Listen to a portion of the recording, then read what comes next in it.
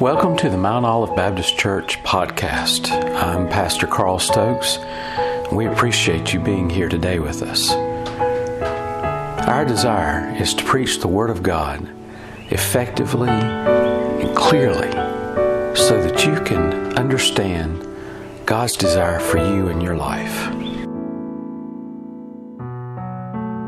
Well, this morning, if you will, turn in your Bibles to Romans. The book of Romans is where we'll be looking today.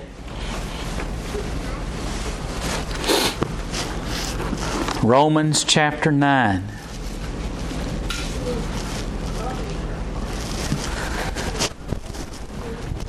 Let's join together for prayer. Dear gracious Father, Lord, we do thank you and praise you so much for the privilege of being in your house, of worshiping you, of glorifying your holy name, allowing you to enter into our hearts and lives. Lord, we pray that you will bless us as we seek to understand your holy word and apply your message, your direction, your guidance into our life.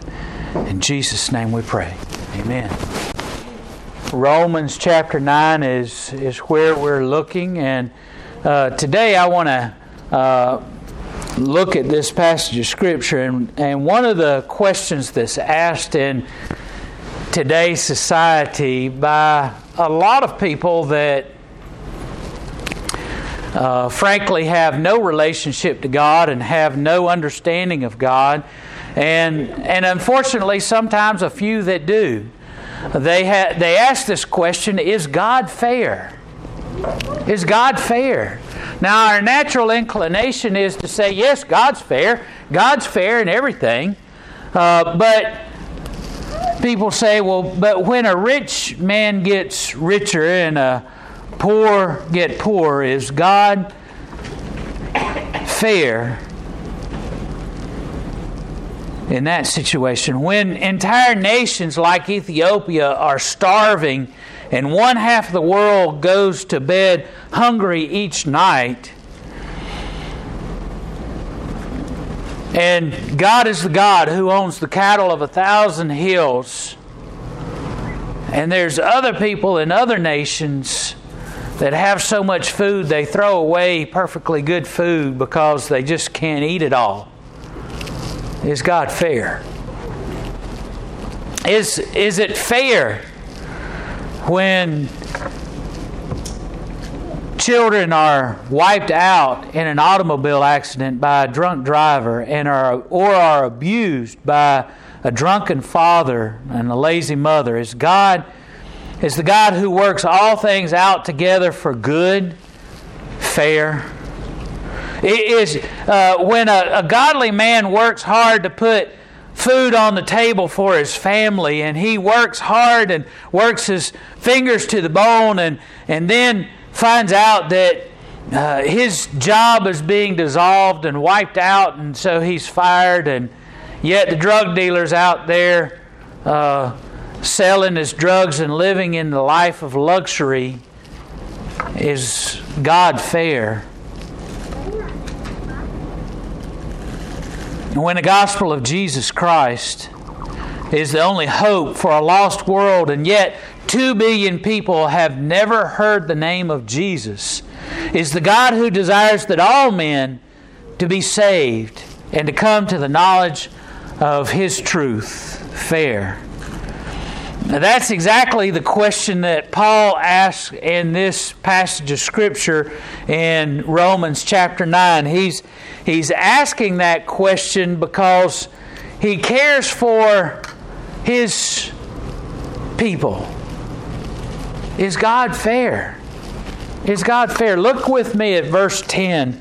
And this kind of picks up in the middle of a conversation, and you know I'm going to tell you what it's all about. But let's get the gist of what he's saying. And not only this, but when Rebekah also had conceived by one, even by our father Isaac, for the children being not yet born, neither having done any good or evil, that the purpose of God according to the election might stand, not of works, but of Him that calleth, It is said unto her, the elder shall serve the younger, and as it is written, Jacob have I loved, but Esau have I hated. What shall we say then? Is there unrighteousness with God? God forbid. For he saith to Moses, I will have mercy on whom I will have mercy, and I will have compassion upon whom I will have compassion. So then, it is not of him that willeth, nor of him that runneth, but of God that showeth mercy. For the Scripture saith unto Pharaoh, even for the same purpose have I raised thee up, that I might show my power in thee, and that my name might be declared throughout all the earth. Therefore hath he mercy on whom he will have mercy, and whom he will have hardeneth. Thou wilt say then unto me, why doeth he yet find fault? For who hath resisteth his will? Nay, but, O man, who art thou that repliest against God? Shalt the things formed say to him that formed it, why hast thou made me thus? Hath not the potter power over the clay of the same lump to make one vessel unto honor and another unto dishonor? What if God, willing to show his wrath and to make his power known, endureth with much long suffering the vessel of wrath fitteth for destruction, and that he might make known the riches of his glory on the vessels of mercy, which he hath afore prepared unto glory, even us, whom he hath called, not of the Jews only, but also of the Gentiles. Okay. I understand this might be a difficult passage of Scripture for many of you to understand what all's going on. And so I'm going to back up a little bit and explain a little bit of what Paul's trying to get at here. Paul is trying to reach the Jewish brethren that he's writing to in this book of Romans, and he's trying to illustrate to them that they need an understanding of Jesus Christ as their Lord and Savior.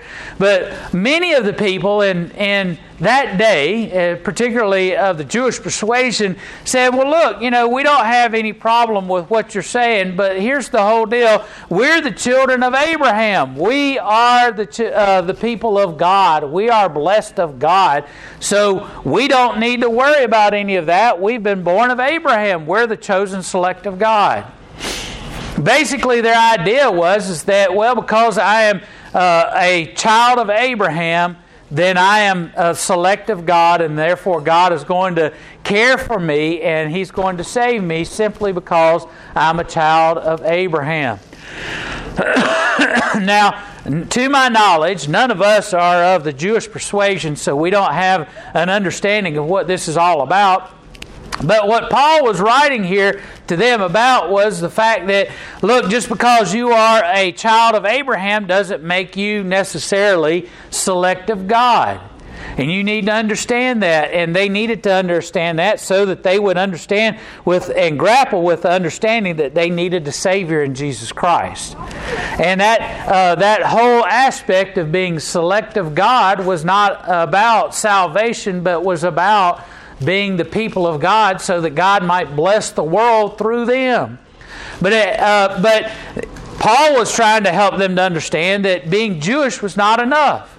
Now, in our today's society, in our world today, I have met people and I have talked to people that when I ask them, tell me, are you a Christian? Do you have a relationship with God? Oh, yes, Brother Carl, my parents were devout members of church, and they went to church all the time. And boy, I was brought up in the church. And listen, before I was even born, my mama put me on the cradle roll at church. That meant my name was on the roll of the church before I was even born. Yeah, excuse me. Yeah, I have a relationship with God. And I would say the same thing to you today that Paul was saying to these people in this book of Romans that he was trying to share with to them. Just because you were born into a certain family does not make you a child of God. Just because you were born to parents that were devout Christians and devoted to the church and took you to church day in and day out doesn't make you a Christian. Just because you are somebody who who has gone to church most of your life doesn't make you a Christian. Paul was dealing with people that said, look, we go and we do all the observances in on the Sabbath. We do all the things, all the rituals. We follow all the things that God's told us to do. We're the seed of Abraham. Of course, we're the select of God. We've got everything covered. That is the same attitude of people today that say, look, I know I've been a part of Mount Olive Baptist Church ever since I can remember. I've always been a part of that church. I come to church every Sunday. Sure, I have a relationship with God. And Paul was saying, look at the illustration that he gives. He starts out in verse 10. He says, look at Rebekah. She had our father Isaac two children. They were twins, children being not yet born, neither having done any good or evil. Now, what he's saying is look, this is before Esau and Jacob were born. Before they were ever born, God came to Rebekah and said, look, your younger son is going to be served by the older son. One I am going to choose over the other. I'm going to choose Jacob over Esau. Esau I hate, Jacob I love. And you kind of wonder, well, wait a minute, they haven't been born yet. They haven't done anything outside the womb. They're certainly not excuse me. They're not guilty of sin. They're not guilty of doing anything yet because they had excuse me, they hadn't been born. So how can it be that God loves the one and hates the other? Further, Paul is using an illustration here. Excuse me. These are two children that are born not just of the same father, because Ishmael could be clumped in there and said, well, Ishmael had the same father in as well. No, what he's trying to point out is look, Jacob and Esau are twins. They come from the same seed. They came from the same egg. In the biological terms, they came from the same zygote. They are. There's nothing inherently different from them. Not that they had a different father or anything like that. They are basically, in essence, identical. Okay? And yet, Paul says, look, God selected one over the other. He selected Jacob over Esau to carry the lineage of Abraham, Isaac, down to Jacob. God brought the covenant to Jacob rather than Esau. It was determined before he was even born that Jacob would be favored over Esau, that Jacob would receive the blessing, that Jacob would receive the covenant relationship with God, that God would do everything through Jacob rather than Esau. Now, so he's saying, look, you can't place all your hope and claim in the fact that you are born of Abraham, because Esau was born of Abraham. Esau had the same lineage. Esau understood and knew everything just as much as Jacob, and yet God chose Jacob over Esau.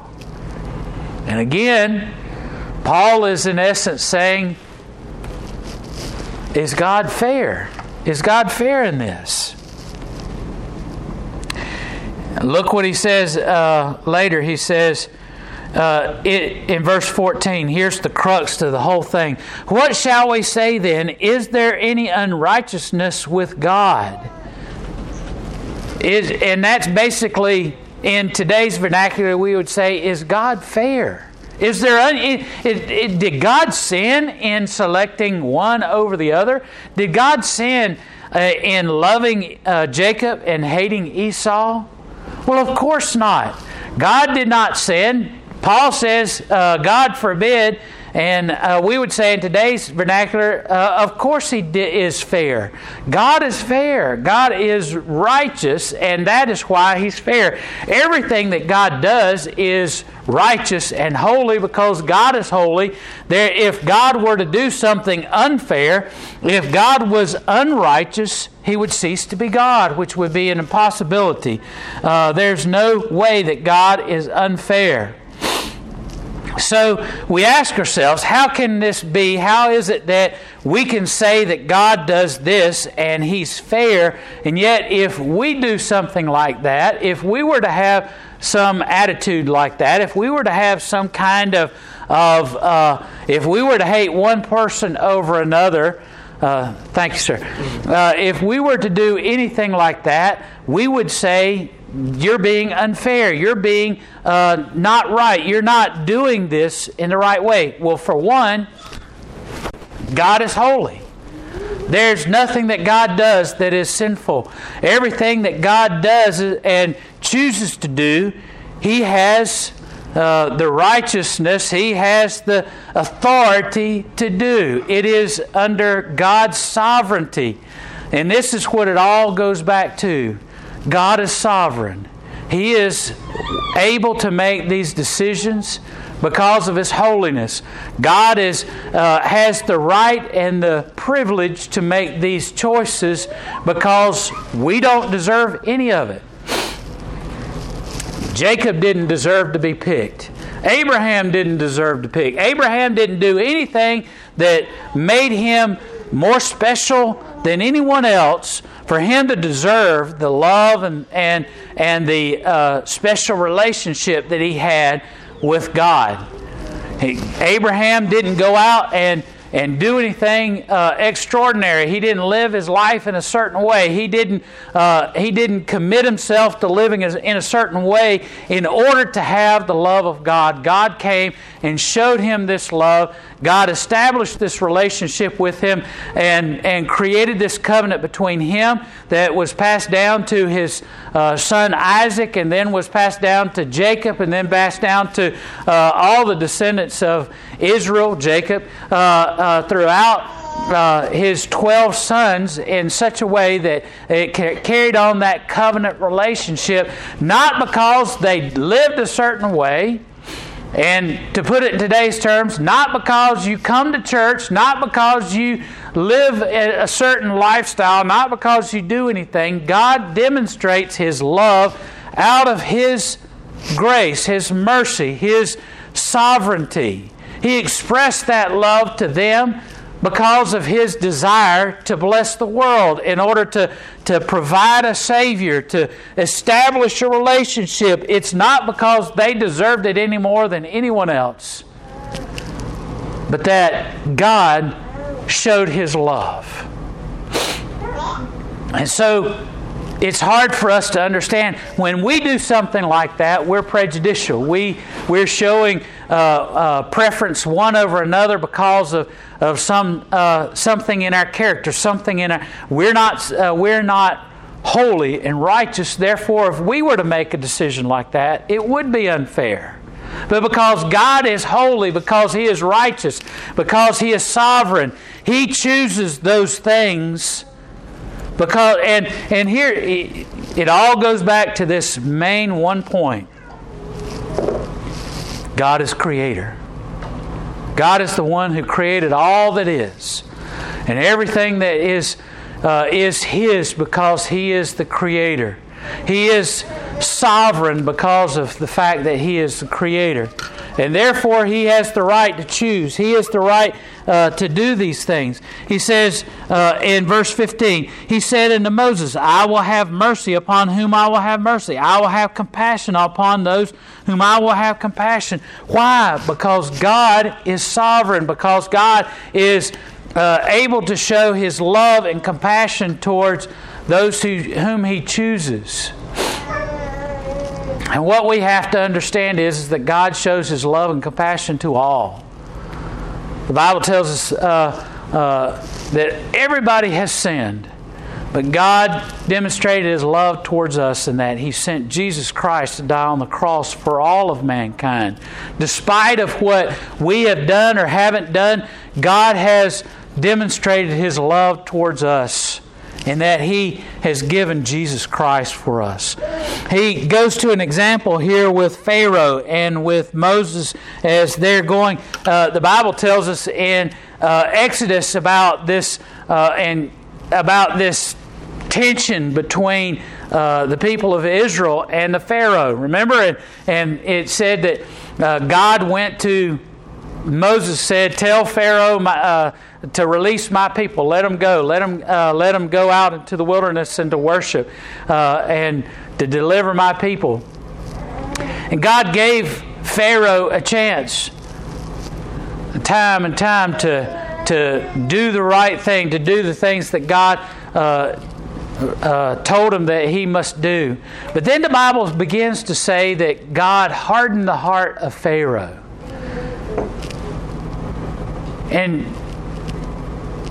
it sounds in the Scripture as though God is taking the decision out of Pharaoh's heart, out of Pharaoh's control, and God is controlling what Pharaoh has done. But what you have to remember is you have to go back and you have to see that God gave Pharaoh multiple chances to do the things that God had demanded of him, and Pharaoh hardened his own heart. But then it says that God then began to harden the heart of Pharaoh. And Paul says, how can this be? He says, look, because God set Pharaoh up as king over Egypt in order to glorify Him. God established Pharaoh and put him in the position that he was in, and God took him out of that position when it was time for God to demonstrate His glory yet again. And so what he's saying is that God, in His sovereignty, gave Pharaoh the opportunity to do as he should, but it was God's choice to put him into that place of leadership in order to glorify Himself, in that every person that has a position of authority, every person that is king or queen, every person that is a ruler and of this world was put there by God to glorify God. And when they don't do as they are led to do by God, God can take them out of that leadership position as well. And He can do that in the same way to give Him glory, to give glory to God. And so He says, so it is not of him that willeth, nor of him that runneth, but of God that showeth mercy. For in the Scripture said unto Pharaoh, even for this same purpose I have raised thee up, that I might show my power in thee, that in my name might be declared throughout all the earth. Therefore hath He mercy on him who He will have mercy, and on whom He will hardeneth. And so look at verse 19. Thou say then unto me, why doeth he yet find fault? For who hath resisted His will? Nay, but O man, who art thou that repliest against God? Shall the things formed say unto him that formed it, why hast thou made me thus? Hath not the potter power over the clay, and hath not the same lump to have to make one vessel unto honor and the other unto dishonor? So what we see here is that Paul is pointing out, secondly, that not only is God sovereign and able to do all things, but God creates us for the purpose of giving Him glory.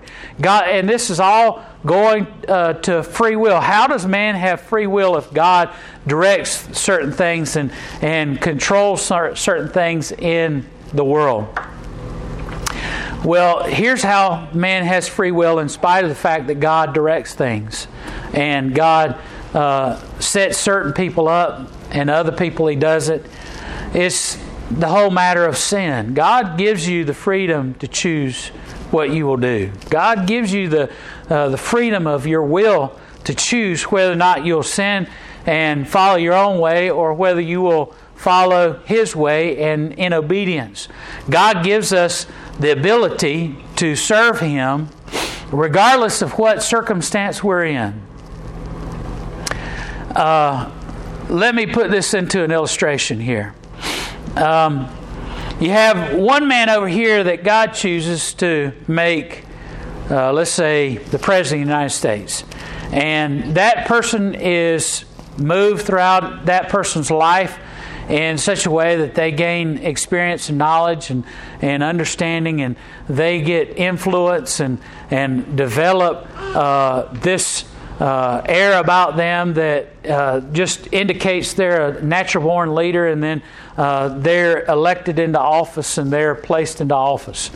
Well, then you have another person very similar to the one that was made president that goes throughout all their life. They do everything that in the right way, in the right manner, and they do everything. They gain understanding and knowledge, and they wind up becoming a janitor. Now, this fellow over here, people say, well, God put him as President of the United States so that he might be able to give glory to God and be able to demonstrate the glory of God because of God's movement in his life.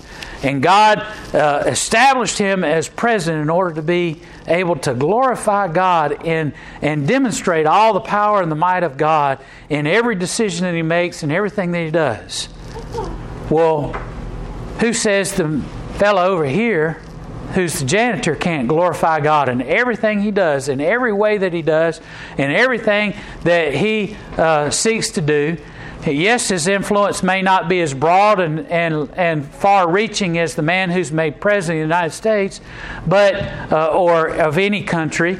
But the fellow over here that's janitor, he can use everything that God has given him to give the glory of God to the fullest of his extent and in every way possible, so that God might be manifest in his life and glorify God in everything he does, just as much as this fellow over here that's made president.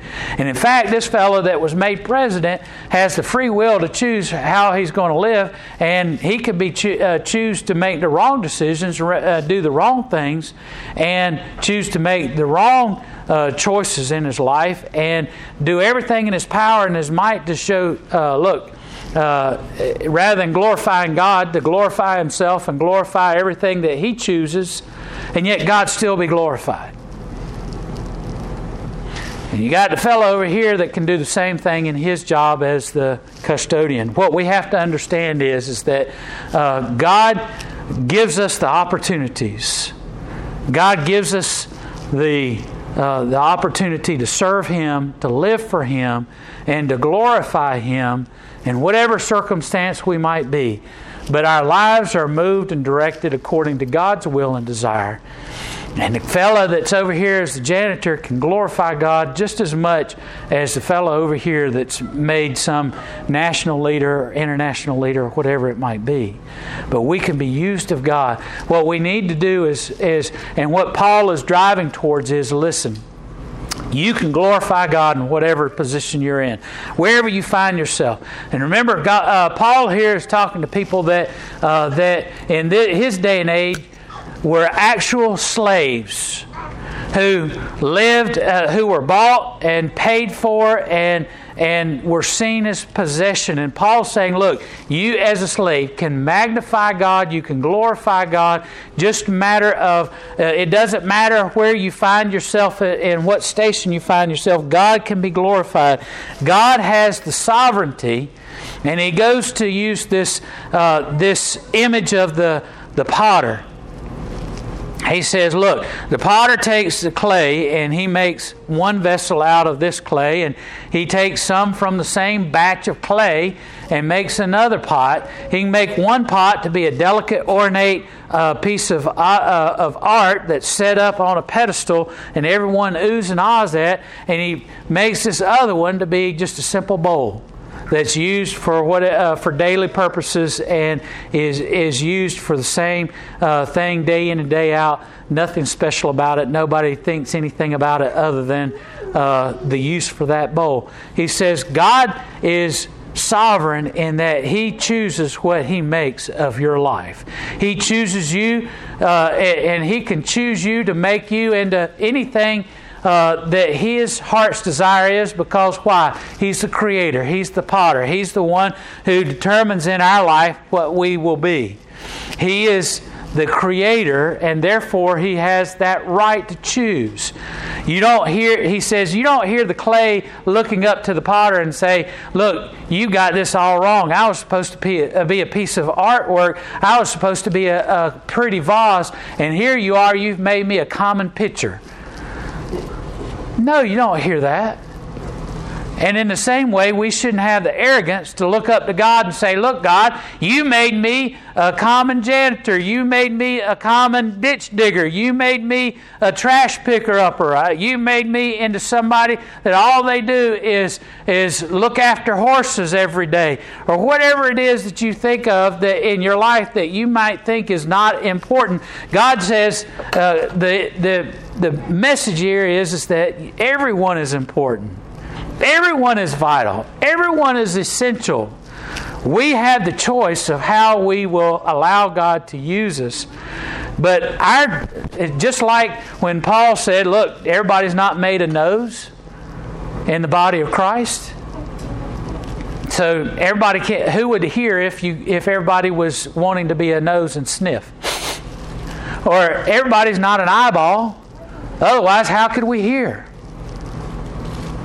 And everybody's not made to be a world leader. Some of us are made for other things, but in everything, we can glorify God no matter who we are, no matter what position we're in. We're all made to His glory. What if, God willing, His wrath was shown to us? Look, He says, God is showing us grace and mercy. All of us deserve to be completely wiped out. If we had God's wrath shown to us as we deserve, well, none of us would have an existence.